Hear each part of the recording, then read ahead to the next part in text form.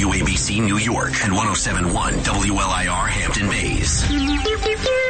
It's the 77 WABC News Hour. Talking the news with Noam Laden. All the news you need to know with Joe Nolan, traffic, Justin Ellick, sports. And now, Talking the news with Noam on 77 WABC. Good morning. This is James Flippin filling in for Noam Laden on this Monday. It's November 27th.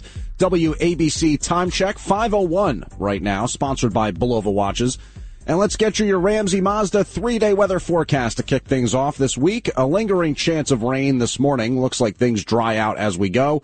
Later today, mostly sunny, 51 the high. Overnight into Tuesday, clear, 32 the low. Gusty winds at times. And then tomorrow, mostly sunny, cold, 38 the high. Factor in the wind chill, more like 25 or 30 degrees tomorrow. And then Wednesday, mostly sunny, the high near 38. Right now, 47 degrees in Midtown Manhattan, 45 in Linden, New Jersey, 49 in Lynbrook on Long Island. That's the weather forecast from the Ramsey Mazda Weather Center. So if you aren't a football fan, a pro football fan anyway, you may not know the New York Giants have a local kid made good story going on, as Tommy DeVito just won his first game at home as a starter. Giants have a little win streak going here, and DeVito played his college ball up in Syracuse. But he's a Jersey kid. He went to high school at Don Bosco. He grew up in Cedar Grove. And so I'm a Giants fan. I've been paying attention. But admittedly, I did not watch as much of the Commanders game a couple weekends ago. Getting the house cleaned up, getting things ready for Thanksgiving, doing the leaves outside. Also not too worried about the Giants, considering their record this year and all the injuries and stuff like that. But Tommy DeVito is now the Giants' starter at quarterback after injuries to starter Daniel Jones and then backup Tyrod Taylor got hurt. And I did know that my plumber's name is Tom DeVito. So I sort of thought to myself without giving it much thought, I wonder if they're related. You know what I mean? Like, he's a Jersey kid. I know my plumber, since I live in New Jersey and Essex County, is from New Jersey. Well, they're definitely related, because I was watching the game yesterday, sitting on my couch. And after Tommy DeVito threw a touchdown, the TV cameras cut to the crowd, and they show the quarterback's dad. Well, the Giants quarterback's dad is my plumber, the guy whose assistant had just been in my kitchen the day before fixing our dishwasher. I can't say anything about it. That's just too good. That's mom and dad. I can't say anything. That's Tom too and good. Lexi, Tom Senior? That's too great. That audio courtesy of Fox Sports' Jonathan Vilma and Kenny Albert reacting as Tom DeVito was doing the chef's kiss celebration that his son Tommy DeVito does when the Giants score a touchdown. So here I am, I'm watching the game, and I call to my husband. I say, Chris, look, it's Tom DeVito. He's on TV. And I have to say, shout out to Tom DeVito, the plumber, because he helped us out big time when Tropical Storm Irene came through a couple years ago, crushed everybody. Everybody in my neighborhood in Bloomfield had water in their basement. And he showed up at, whatever it was, 3:30, 4 o'clock in the morning with a pump, and helped me start getting water out of the basement. So anyway, Tom DeVito on screen doing the chef kiss celebration. And after the game, Tommy DeVito, the quarterback, set the record straight. Although his dad was doing that chef kiss celebration, he may be a great plumber. He's no chef. My dad does not cook. I've never seen my dad cook once since I've been alive. He won't make a peanut butter and jelly. My mom handles everything. So that's the story of how I realized my plumber is the Giants quarterback's dad. And good job, Tommy, tossing the one touchdown yesterday that did lead the Giants to the win over New England. All right, over to Israel now this morning, as President Biden says he's talking with leaders in the Middle East in an effort to extend the 4-day ceasefire in the Israel-Hamas war. We continue to press and expect for additional Americans will be released as well. And we will not stop working until every hostage is returned to their loved ones. And this is after a series of hostages have been released over the last few days, over the last weekend. And there was a bit of a pause at one time where basically officials were trying to figure out some back and forth, some disagreement between Hamas and Israel and all the different negotiators that are involved. President Biden was speaking to reporters in Nantucket, Massachusetts over the weekend, and he expressed relief over yesterday's release of 4-year-old Israeli-American Abigail E. Don, in addition to other hostages. She's free and she's in Israel now. Those who are now wrapping Abigail in love and care and the supportive services she needs. She's been through a terrible trauma. Young Abigail turned 4 years old just a few days ago. She spent her birthday, and at least 50 days before that, held hostage by Hamas. Today, she's free. Yeah, we're in the kitchen just before the show started, and Sid, we're looking at the TV. They say, oh, well, the hostages are probably going to need some psychological help. No surprise there. President Biden called the release of hostages the product of hard work and vowed to continue the diplomatic push until all hostages have been returned home. The Prime Minister of Qatar also says the temporary ceasefire between Israel and Hamas could be extended beyond the 4-day agreement. Speaking on CBS's Face the Nation, Qatari's Prime Minister and Minister of Foreign Affairs says there could be a longer pause in the fighting if Hamas releases more hostages than originally agreed upon. The original deal called for the release of 50 hostages, but some estimates say that there may have been as many as 240 taken, dated back to October 7th. And Qatar has been one of the parties at the center of negotiations between Israel and Hamas. Meanwhile, the chair of the House Committee on Intelligence says American hostages should have been among the first to be released by Hamas. Speaking on NBC's Meet the Press, Republican Congressman Mike Turner of Ohio said the White House needed to make that a condition of the deal that has resulted in a temporary ceasefire. Turner acknowledged the likelihood that Hamas is deliberately delaying the release of American hostages to use them as leverage for bargaining. I'm Mark Mayfield. And back here at home up in Burlington, Vermont, a man is under arrest and accused in an apparent hate crime. 48-year-old Jason Eaton arrested the suspected gunman who allegedly shot 3 20-year-old students of Palestinian descent, a triple shooting that unfolded Saturday night. And we'll have more details on that in just a second here. So 48-year-old Jason Eaton, the suspected and now under arrest shooter in this weekend's triple shooting of 3 20-year-old Palestinian college students in Burlington, Vermont. The suspect, Eaton, lives in an apartment building not far from where the 3 victims were shot, and he was identified as a suspect and arrested yesterday. This being called by some news agencies a bias crime or hate crime. As according to a police department news release, the 3 victims were walking down a street near the University of Vermont. This was early Saturday evening when they were confronted by a white male with a handgun. Again, police say that's Eaton. The suspect did not say anything before firing 4 rounds and then fleeing on foot. And this statement released by police indicates 2 of the victims are in stable condition. The 3rd suffered much more serious injuries. And 2 of the students are reportedly U.S. citizens. The 3rd is a legal resident. And all 3 were wearing the traditional head coverings, the head scarves called keffiyehs. And if you can picture Yasser Arafat back in the day and what he wore, that's the look we're talking about. Police say the investigation is in its early stages. They haven't indicated if they're calling the shooting a hate crime. But political leaders are reacting, discussing Saturday night's shooting up there in Vermont. And Vermont Senator Bernie Sanders called the shooting shocking, deeply upsetting, and added, hate has no place here or anywhere. Here in New York City, police have arrested a Long Island man in connection with a stabbing that unfolded outside of a Chinatown bar early Thanksgiving morning. Rocco Rodden was fatally stabbed. His brother was stabbed, but is now recovering. Police have arrested Gianluca Bordone from Oyster Bay. He was handcuffed on Friday. And the teen, who pleaded not guilty, is charged with manslaughter and felony assault and will be back in court on Wednesday of this week. Rodden was a resident of Warren, New Jersey, a senior at St. Joseph's Regional High School in Montvale, where he played on the football team. Of course, the city's budget cuts continue to be a big talking point here in New York, and those will impact the police department as well as fire and sanitation. Well, yesterday marked the last time readers can access the New York Public Library system on a Sunday, at least for a while. Oh, the place for you and the place for me is the local public library.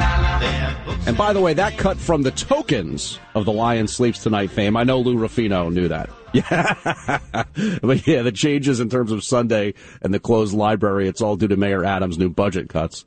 The NYPL system announced that starting next week on December 3rd, none of the 8 branches throughout the Bronx, Manhattan, or Staten Island will operate on Sundays due to cost cutting. The Brooklyn and Queens public library systems have announced similar cutbacks on Sundays. Those won't go into effect until next month, however. After December 17th, New York City will have one library throughout the 5 boroughs open on Sunday, and that's in Kew Gardens Hill in Queens. Mayor Adams has previously blamed the budget cuts on the cost of the migrant crisis, as well as COVID stimulus aid coming to an end and lower vacancy rates in terms of offices and the diminished tax revenue as a result. So we told you about yesterday's successful hostage exchange, which led to the 4-year-old American child being freed. New York City cops say pro-Palestinian protesters led to the shutdown of both sides of the Manhattan Bridge yesterday. The 1,000 protesters who describe themselves as an anti-Zionist organization called Jewish Voice for Peace are demanding a permanent ceasefire in the Israel-Hamas war. The bridge was closed to traffic for about 4 hours, beginning at 1:45 yesterday afternoon on one of the busiest holiday travel days of the year, of course. And some of the demonstrators sat on the pavement, blocking the Manhattan side entrance to the bridge. They hung a banner that read, "Let Gaza live." Not clear right now if any arrests were made. Well, this shouldn't rank as surprising here on a Monday morning. GOP presidential hopeful Chris Christie says former President Trump's rhetoric has fueled hatred towards Jews and Muslims in the U.S. When you show intolerance towards everyone, you give permission as a leader for others to have their intolerance come out. The former New Jersey governor speaking there on CNN's State of the Union, he also sharply criticized college and university administrators he says are not standing up to anti-whatever, standing up to bias on their campuses. There should be no campus in this country where a Jewish student is afraid to leave their dorm, a Jewish student is afraid to go to their classes, a Jewish student is afraid to go to even have a meal in the dining hall. And of the Republican presidential candidates, Christie has been the most vocally critical of Trump. And former President Trump does remain the runaway frontrunner in the polls. National Security Advisor Jake Sullivan says the White House is working closely with Israel to ensure civilians are out of harm's way during military operations. Any military action only takes place after civilians have been accounted for and have the opportunity to be in safety. On CBS's Face the Nation, Sullivan saying he's certain that Israel feels the same way about trying to minimize harm to civilians. To have access to humanitarian assistance and to be out of the way of any military operation. Israel has faced criticism from corners all across the globe over the reported number of Palestinian civilian casualties in Gaza from military operations. And, of course, this all dating back to the October 7th terrorist attacks by Hamas, which killed more than 1,000 people. Israel has claimed that Hamas is endangering the lives of Palestinian civilians by using them as human shields. Meanwhile, National Security Advisor Sullivan says conditional aid to Israel is not currently part of President Biden's plan. Appearing on NBC's Meet the Press, Sullivan was asked about comments made by President Biden. Biden recently told reporters that conditions on aid to Israel is a worthwhile thought, though enacting that now would disrupt progress in the region. Sullivan says the president continues working with leaders to resolve the conflict. Presidential diplomacy behind closed doors with the Israelis and with our Arab partners. That's what's generating the kinds of results that we're seeing right now. That's the course that he's on. A growing number of lawmakers have been calling for a reduction in Israel's bombing of Gaza. This coming as Congress debates a $14 billion aid package for Israel. I'm Liz Radabali for WABC News. WABC News Time 5:16. Let's see what happened in sports yesterday with Sid and Friends in the Morning executive producer Justin Ellick. Thank you, James Flippin. Hope your Thanksgiving was nice and swell. Hope you had a good long weekend there. We do begin on the gridiron at MetLife here, where the Giants squeaked by the visiting New England Patriots by a score of 10-7. Good enough to secure consecutive wins for the first time this season. Xavier McKinney set up Randy Bullock's go-ahead 42-yard field goal midway through the fourth quarter with New York's third interception of New England's woeful quarterbacks. And the Giants held on to move to 4-8 overall on the year. They've forced 9 turnovers during their first quote-unquote winning streak, with 6 coming last weekend against Washington. They picked off Patriots starter Mac Jones twice in the first half, and McKinney got the other in the fourth quarter against Bailey Zappi, who relieved Jones to start the second half. Tommy DeVito, once again, was enough under center for the G-men, finishing 17 of 25 for 191 yards and a touchdown, and he did not throw an interception for the second straight week. As for the Jets, Friday afternoon's first ever Black Friday NFL game saw them get walloped by the Miami Dolphins at home. Final score 34-13. Gang Green was actually able to intercept Dolphins quarterback Tua Tagovailoa twice on the afternoon, including one return for a score by Brandon Eccles. But nonetheless, Miami was in control for most of the game. The Dolphins cushioned their lead atop the AFC East and moved to 8-3, while the Jets fall to 4-7 with their fourth straight loss. Week 12 in the NFL wraps up tonight with the Chicago Bears set to pay the Minnesota Vikings a visit for Monday Night Football. Kickoff in Minnesota is set for 8:15 p.m., and the Vikings go in as 3-point favorites. And after a long, exciting weekend of college football as well, your conference championship games are set. Starting Friday at 7 p.m., it'll be New Mexico State at number 25 at Liberty for the Conference USA Championship. Before 8 p.m., you got number 6 Oregon at number 4 Washington. He's saying, don't even bring it up. Number 6. This one you got to look out for. Number 6 Oregon at number 4 Washington. That's the Pac-12 championship game. And then you got the Big 12 championship starting Saturday. That's at noon. Number 20 Oklahoma State at number 7 Texas. There's a big one here as well. The SEC. Everybody looking forward to that. Number 1 Georgia at number 8 Alabama. That's 4 p.m. on Saturday before 8 p.m. The big one as well. Michigan at Iowa. That's 8 p.m. on a Saturday night. Oh, you got Louisville and Florida State also. That's the ACC championship. Looking forward to that. On the hardwood, the Knicks fell 116-113 at home to the visiting Phoenix Suns. Devin Booker hit a tie-breaking three-pointer with just under 2 seconds remaining and finished with 28 points and 11 assists to lead the Phoenix Suns to their 7th straight victory. Jalen Brunson had 35 points, 8 assists, and 6 rebounds, while Julius Randle added 28 points and 17 in the third quarter for the Knicks, who lost for the third time in 10 games. In Brooklyn, Spencer Dinwiddie scored 24 points, and the Brooklyn Nets made an NBA season best 25 3-pointers in a 118-109 victory over the Chicago Bulls last night. Lonnie Walker and Royce O'Neal each made 6 threes, and Mikal Bridges had 4. The previous high this season was 23 by Dallas at Memphis on October 30th. They finished 25 of 52. The Nets is falling short of the franchise record of 27 and the NBA mark of 29. On the ice, no local action to get to from last night, but the Rangers, they'll be back at it tonight at the Garden, getting set to welcome in the Buffalo Sabres for a 7 p.m. puck drop. That's Sports James, and I'm Justin Ellick on 77 WABC. WABC News Time, 5:21. So some members of Gen Z might not be able to make it home for the holidays this year. A recent Credit Karma survey found many Gen Z Americans with student debt won't be able to afford traveling home for the holidays on top of their student loan payments.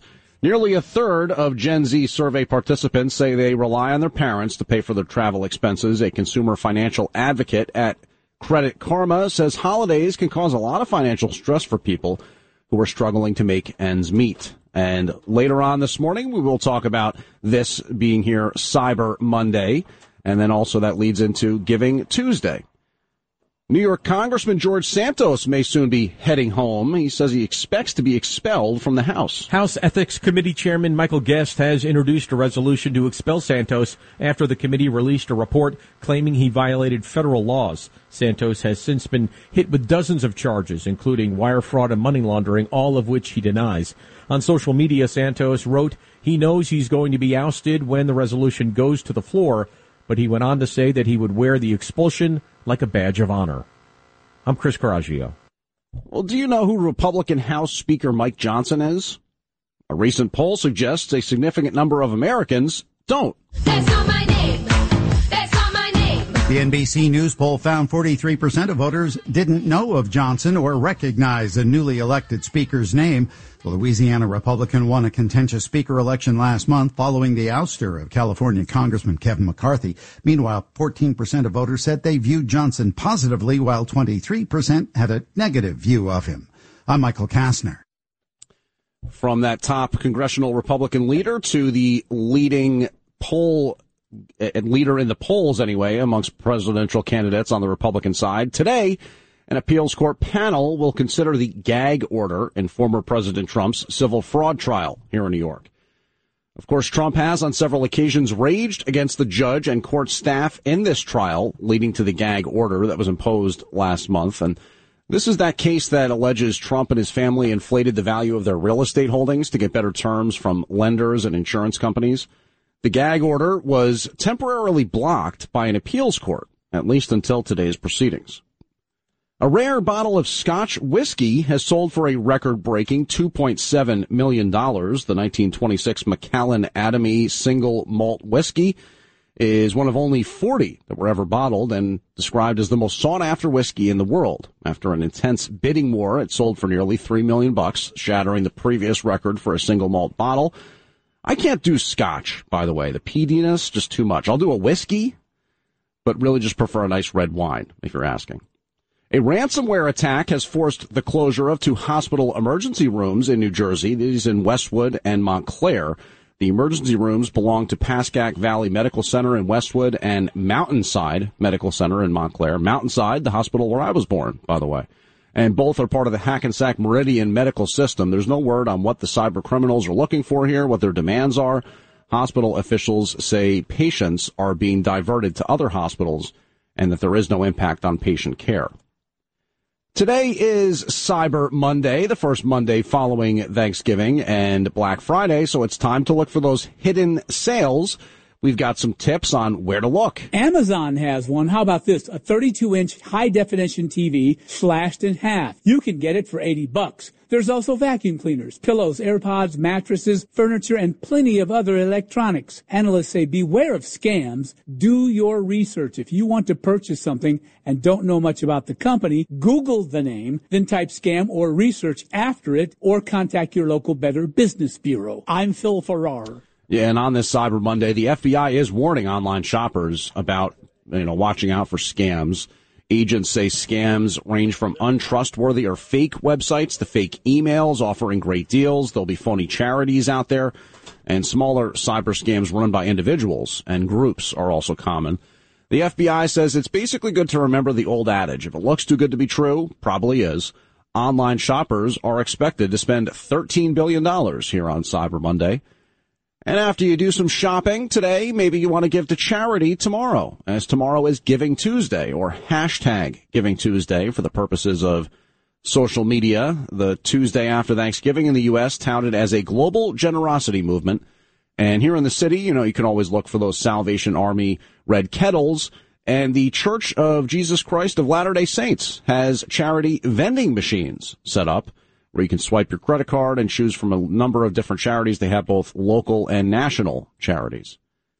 And many are specifically focused on feeding the needy this holiday season. Nassau County is launching a major holiday food drive as food pantries see a surge in need across Long Island. Nassau partnering with Long Island Cares to place collection boxes at locations across the county. County Executive Bruce Blakeman asking people to give what they can. It's a wonderful time of the year, but it's also a stressful time of the year for people who have needs. Long Island Cares CEO Paul Pachter says some pantries are reporting a more than 60% increase in new people coming into programs as the average cost of a grocery cart increases by 35 to 40%. I'm Bob Brown for 77 WABC News. This is a story I would normally pass on, but I feel like our own Curtis Sliwa would find out somehow that I did and give me the business for it. So here it is. Nearly 24 cats are now safe after being rescued from a locked van in Manhattan. Eyewitness News reports the cops got a call around 5 o'clock Saturday morning about cats that were locked up in a Chrysler Pacific. The emergency services unit was dispatched. They were able to get into the van and get all 21 cats out, and they were then brought to animal care and control. Cops say they were left in that van cold overnight. Not very nice.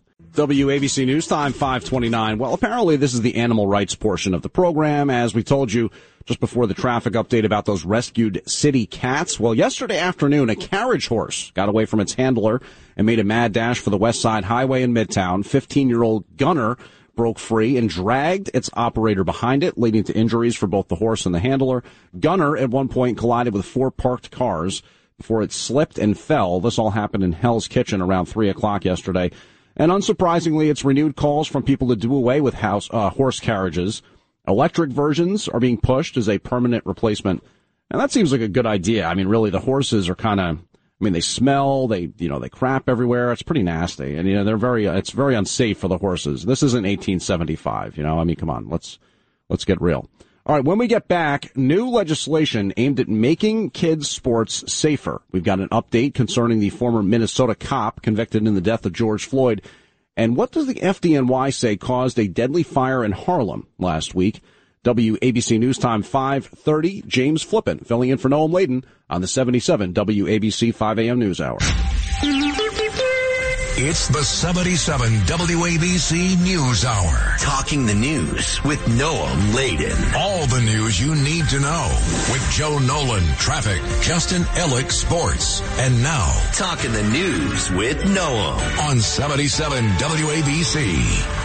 Good morning. James Flippin filling in for Noam Laden on this Monday, November 27th. Here's your Ramsey Mazda 3-day weather forecast. A lingering chance of rain this morning around the tri-state. Looks like things will dry out as we go here on Monday.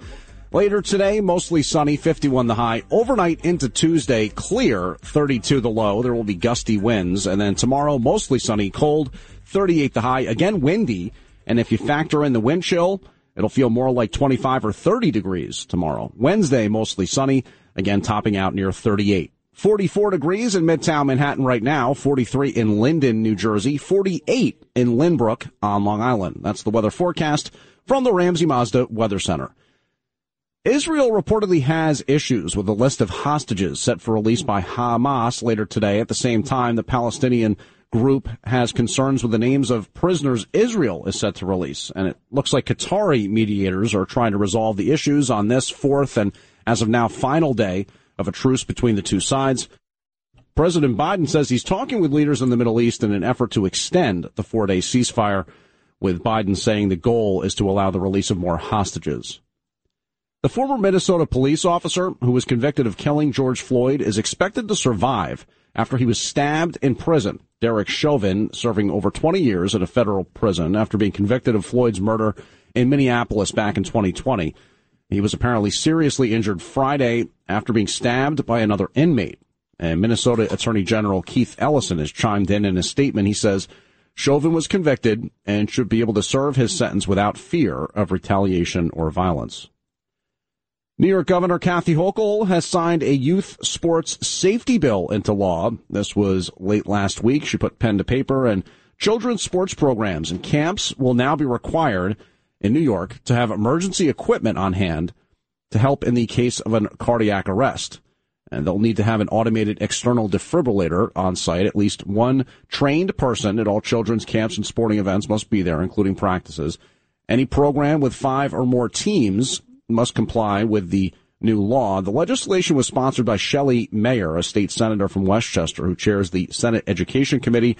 And she points out that more than 7,000 children experience cardiac arrest emergencies every year. Cops are investigating here in the city after a woman, her 5-year-old son, and a man were found dead at a Bronx apartment. The discovery made yesterday morning along East 136th Street at Cypress Avenue in the Mott Haven section. Cops say a 37-year-old man who lived in the building was found stabbed to death in the hallway. A woman and her young son found stabbed to death inside their apartment. A nearby deli owner telling the New York Daily News that the victims were all a family, and he would always see the woman walking her son to school in the morning. Said they were all very nice. Cops say the medical examiner's office is investigating the exact manner of these deaths. And investigators with the FDNY say they believe the apartment fire that just claimed 2 lives was accidental. New York fire officials say it was a candle that sparked an apartment fire in Harlem. Over 100 firefighters were on the scene battling the blaze that started just before midnight Friday. And witnesses say people were jumping from windows to escape the fire. 2 men were killed and 3 people were taken to the hospital with minor injuries. Loved ones for one of the victims, Taekwon Carthens, are organizing a basketball tournament in his honor. The Red Cross says it's helping families who were displaced from the 4-story brownstone. I'm Liz Radabali for WABC News. Memorial services for former First Lady Rosalind Carter set to begin later today. The former First Lady will lie in repose in the lobby of the Jimmy Carter Presidential Library. That's in Atlanta, and that's for members of the public to pay their respects. Rosalind's funeral will be held Wednesday in Plains, Georgia, where she will be buried at the family residence. And we've got more details on the remembrances for the former First Lady in just a minute here.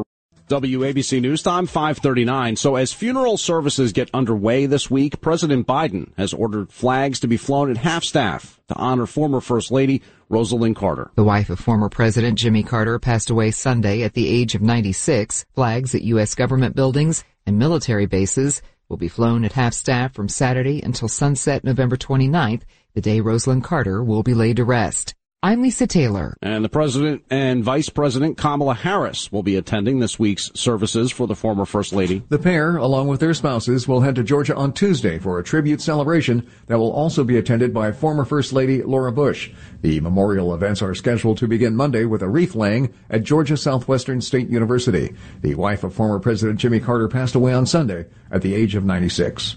I'm Mark Mayfield.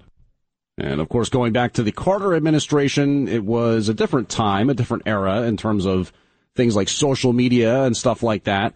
Well, a resident in Colorado Springs is suing Meta, the Facebook and Instagram parent company. 21-year-old Taylor Little claims they were exposed to addictive and graphic content that led to self-harm since the age of 11. I was 11 and really, really, really sad, and I wanted it to feel better. And so I tried it, and it was very quickly an addiction for me. I self-harmed every day for years. Taylor Little says Meta is just too far behind in terms of putting better protections in place for young people using social media. I wish someone had done this for me 10 years ago. Little says Instagram suggested an account that they described as someone's self-harm diary.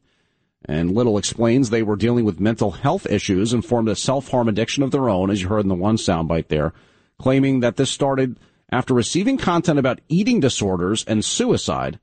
And apparently that led to Little falling into a spiral, the lawsuit coming at the same time that the Colorado Attorney General has joined a multi-state lawsuit against Meta, alleging their social media platforms are addictive and harmful to kids. Meta couldn't comment on Little's lawsuit, but says it's putting more protections in place for youth, such as defaulting people under the age of 16 to private accounts and limiting sensitive content. Meanwhile, a newly unsealed legal complaint claims Facebook and its parent company Meta deliberately engineered its social platforms to hook children. The complaint, described in reports from the New York Times and the Wall Street Journal, says that Meta had received millions of complaints about underage users of Instagram, but only disabled a fraction of those accounts. The lawsuit was filed in late October by the attorneys general of 33 states and originally was made public in redacted form. Company documents cited in the complaint describe several Meta officials acknowledging that the company designed its products to exploit children's impulsive behavior and susceptibility to peer pressure, and acknowledge that Facebook and Instagram are popular with children under 13 who, according to company policy, are not allowed to use the service. In a statement to the Associated Press, Meta says the complaint misrepresents its work over the past decade to make the online experience safe for teens. I'm Donna Warder. The co-creator of H.R. Puffin Stuff and other classic kids' TV shows from the 60s and 70s has died. If you grew up in the late 60s or early 70s, you're almost certainly familiar with the live-action TV kids shows produced by Canadian brothers Sid and Marty Krofft, often featuring large-headed puppets, high-concept plots, and extensive use of low-budget special effects. They provided costumes and puppets for Hanna-Barbera's Banana Splits, but went on to produce several of their own shows, including H.R. Puffin Stuff, Sigmund and the Sea Monsters, and Land of the Lost. Marty Krofft died of kidney failure Saturday in Los Angeles at the age of 86. I'm Scott Carr.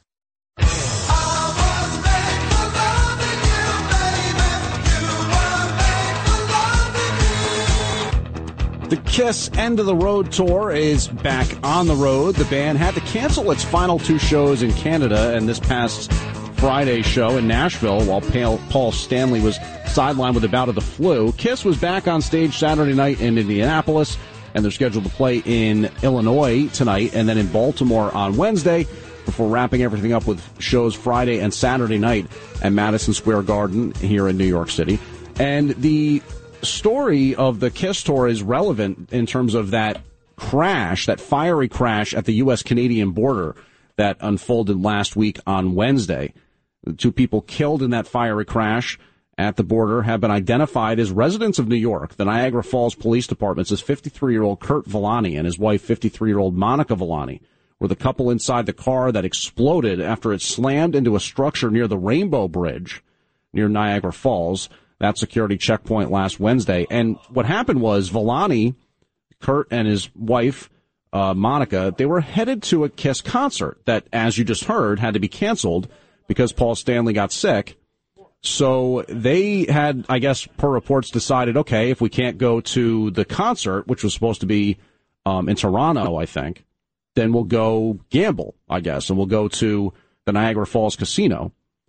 But, somehow, some way, they got into an accident, and if you've seen the video of it, it was really wild. More or less what happened was they were kind of entering the security checkpoint area. The car accelerates, goes upwards of like 100 miles per hour, goes onto a barrier like a concrete bollard of some kind, and it more or less ramps them up into the air. They came down, they slammed, they crashed. It shut down the border. The bridges were closed, the whole thing. I know here in the newsroom, there were reports that it might have been a terrorist attack. The FBI got involved. The whole thing was very intense, but it really just, I guess, turned out to be an accident of some kind. And I haven't heard if it was Kurt Villani driving or Monica Villani, if maybe there was a medical thing involved. But, they do say, federal investigators, that it was not a terrorist attack. All right, so we'll get a recap of Black Friday, and we'll check in on what's going on with Wall Street this morning in just a second. But WABC News Time, 5:45. That means it's time to get the latest in sports from good old Justin Ellick. Oh, thank you, good old James Flippin. We'll start here on the gridiron. Congratulations, Birds. Yeah, there you go. Thank you very much. We get on the gridiron at MetLife with the Giants squeaked by the visiting New England Patriots by a score of 10-7. Good enough to secure consecutive wins for the first time this season. Xavier McKinney set up Randy Bullock's go-ahead 42-yard field goal midway through the fourth quarter with New York's third interception of New England's woeful QB situation. And the Giants held on to move to 4-8 or on the year, I should say. They've forced 9 turnovers during their first winning streak on the year, with 6 coming last weekend against Washington. They picked off Pat's starter Mac Jones twice in the first half, and McKinney got the other in the fourth quarter against Bailey Zappi. He relieved Jones to start the second half. Tommy DeVito, once again, was just enough under center for the G-men, finishing 17 of 25 for 191 yards and a touchdown. He didn't throw an interception for the second straight week. As for the Jets, Friday afternoon's first ever Black Friday NFL game saw them get walloped by the Miami Dolphins at home. Final score there, 34-13. Gang Green was actually able to intercept Dolphins quarterback Tua Tagovailoa twice on the afternoon, including one return for a score by Brandon Echols. But nonetheless, Miami was in control for most of the game. The Dolphins cushioned their lead atop the AFC East and moved to 8-3, while the Jets fall to 4-7 with their fourth straight loss. Week 12 in the NFL wraps up tonight with the Chicago Bears set to pay the Minnesota Vikings a visit for Monday Night Football. Kickoff in Minnesota is set for 8:15 p.m. The Vikings go in as 3-point favorites. And a long weekend of college football has our conference championship games set for this coming weekend. Starting on Friday, you've got number 6 Oregon at number 4 Washington for the Pac-12 championship. And on Saturday at 4 p.m., you've got number 1 Georgia at number 8 Alabama. That's the SEC championship. And then a couple big ones here as well for the nightcap, 8 p.m. number 3 Michigan at 17 Iowa. That's the Big Ten championship before number 10 Louisville at 5 Florida State. That's the ACC championship. On the hardwood, the Knicks fell 116-113 at home to the visiting Phoenix Suns, and in Brooklyn, Spencer Dinwiddie scored 24 points, and the Brooklyn Nets made an NBA season best 25 three-pointers in a 118-109 victory over the Chicago Bulls. On the ice, no local action to get to from last night for the Rangers. We'll be back at it tonight at the Garden, getting set to welcome in the Buffalo Sabres for a 7 p.m. puck drop. James, that's sports, and I'm Justin Ellick on 77 WABC. Thank you very much, Justin. WABC News Time, 5:48. So sales were up in the U.S. on Black Friday. MasterCard's Spending Pulse said on Saturday that retail sales rose 2.5% year over year, not adjusting for inflation. MasterCard Spending Pulse measures in-store and online sales across all forms of payment and said it expects retail sales to grow 3.7% during the holiday season. I'm Mark Mayfield. And today is Cyber Monday. We're going to check in on Wall Street and what to expect as the week unfolds. WABC News Time, 5:50. James Flippin filling in for Noam Laden this morning here on the 77 WABC 5 a.m. News Hour. So the opening bell, when it rings later this morning on Wall Street after a holiday-shortened trading week, will be coming back from the closing bell on Black Friday when the Dow Jones Industrial Average gained 117 points. The S&P 500 was up 2 points, and the NASDAQ Composite was down 15 points. And checking in on Wall Street this morning, we do know the major indexes are on a 4-week-long winning streak. It's been a big November for stocks. Mortgage rates, by the way, are down for 4 straight weeks. And in terms of this week's economic data, today we'll get new home sales for October. Tomorrow, the S&P Case-Shiller 20 City Home Price Index for September will be published. And then November's Consumer Confidence Index is also due. Wednesday, look for the revised GDP print for the third quarter. Also, the Fed's Beige Book, or Summary of Economic Conditions, which comes out 8 times a year. On Thursday, weekly jobless claims will come out. We'll also get the PCE index for October. That's the Fed's preferred measure of inflation, so the market will be closely watching that one as everybody tries to figure out what's coming in terms of rate hikes, potentially, in 2024, maybe some reductions. October's pending home sales Thursday as well, so we're going to get a lot of housing market data this week. Friday, construction spending, same stuff. ISM Manufacturing Index for November. And November's auto sales are due Friday to close out the week. Also keep an eye out as Fed Chair Jerome Powell will deliver comments on Friday, and for sure the market will react to those. Back in the tri-state, a $10,000 reward is being offered for the suspect for whoever killed a woman in Elizabeth, New Jersey, as cops say 30-year-old Victoria Myers was found dead early Thursday morning at an apartment complex, and authorities are now looking for 30-year-old Gerald Manning. He's been charged with first-degree murder, weapons possession, and endangering the welfare of a child. Anybody with any information asked to call Union County Crime Stoppers. Over in Los Angeles, police are calling for the L.A. County Sheriff's Department to take action against 2 deputies who were caught on film beating a disabled man. The man's attorney, Christian Contreras, says the beating was not justified. There was no report of a crime. There was no one who called 911 on Mr. Hernandez. And there was nothing which should have caused the deputies to have stopped Mr. Hernandez. Despite those facts, they tried to stop him. And when they stopped him, they recognized that he had a disability. And Hernandez's mother calling for the deputies involved to be held accountable. Some of the police officers here are corrupt. You know, they're not here to protect and to serve. It looks like they're out there trying to beat up young men, you know, that are can't walk the streets or wash their cars because, you know, they're being beat up. Video taken last Monday afternoon shows one deputy placing Alejandro Hernandez in a chokehold, and another can be seen punching him in the face. Hernandez is missing one leg. On Saturday, about 24 people held a protest in East L.A. where that rough arrest happened. The LASD says Hernandez had reached for his waistband, where he was hiding a loaded gun, and that he was resisting arrest. Staying on the West Coast here, the 3-week-long Portland, Oregon teacher strike has come to an end. On Sunday, the school district and the teachers union reached an agreement on a tentative contract. The Portland Association of Teachers says it gives teachers pay raises, more time to prepare, and additional mental health support for students. The school district released a statement saying they're relieved that students will be able to return to school with classes starting 2 hours late here on Monday. Taking a look at the weekend box office, the Hunger Games prequel, The Hunger Games, The Ballad of Songbirds and Snakes, topped the box office for the second straight week with $42 million. The Ridley Scott historical drama Napoleon finished second with $32.5 million, and the animated film Wish settled for third place with an estimated $31.7 million taken in during the 5-day weekend, around $15 to $20 million below projections, by the way.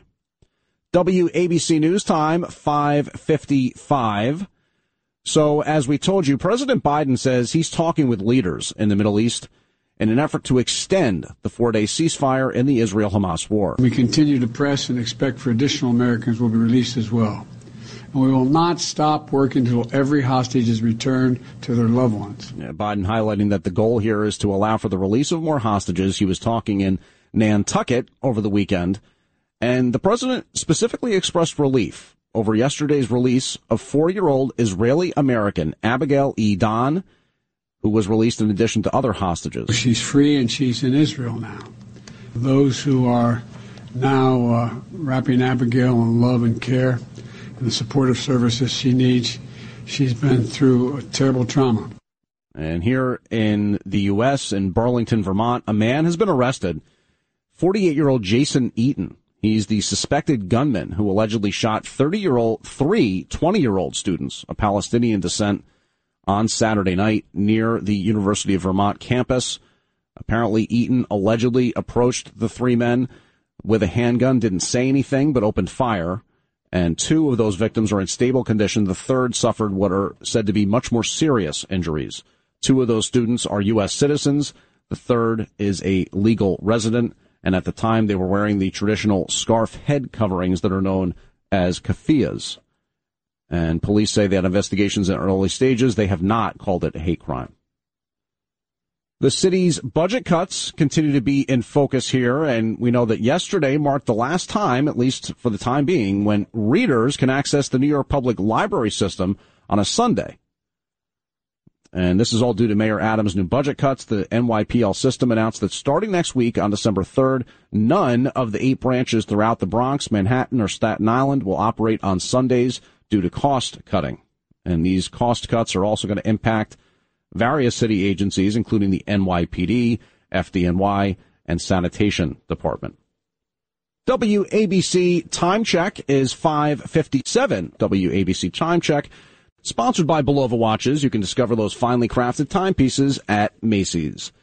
So, what's coming up this morning on Sid and Friends in the Morning? Good thing we can talk to Justin Ellick, the executive producer, to find out. Good thing. Flippin' coming up. It's a brand new week on Sid and Friends in the Morning. We'll get you going in the right way. Bottom of each hour on this Monday morning, as is always the case, you don't want to miss our clip of the day today, featuring the Cats Round Table. In the way of guests, kicking things off live here in studio every single day. It's going to be Curtis Slew at 7:10. Before Rich Lowry, we'll do him at 7:45 this morning for his weekly Monday morning segment with Sid. We'll do Lizzie Savetsky at 8:45. Looking forward to that. Before Carrie Lake makes her return to the program, our good friend Carrie, at 9:30. Looking forward to that. James Flippin' on this Monday morning. Sid and Friends in the Morning coming right at you. And it is Monday, November 27th, Cyber Monday. Tomorrow's Giving Tuesday, so you can go capitalist today and philanthropist mañana. And in the Ramsey Mazda weather forecast, drying out today, getting up to 42 with strong wind gusts at times. I'm James Flippin, filling in for Noam Layden on the WABC 5 a.m. News Hour.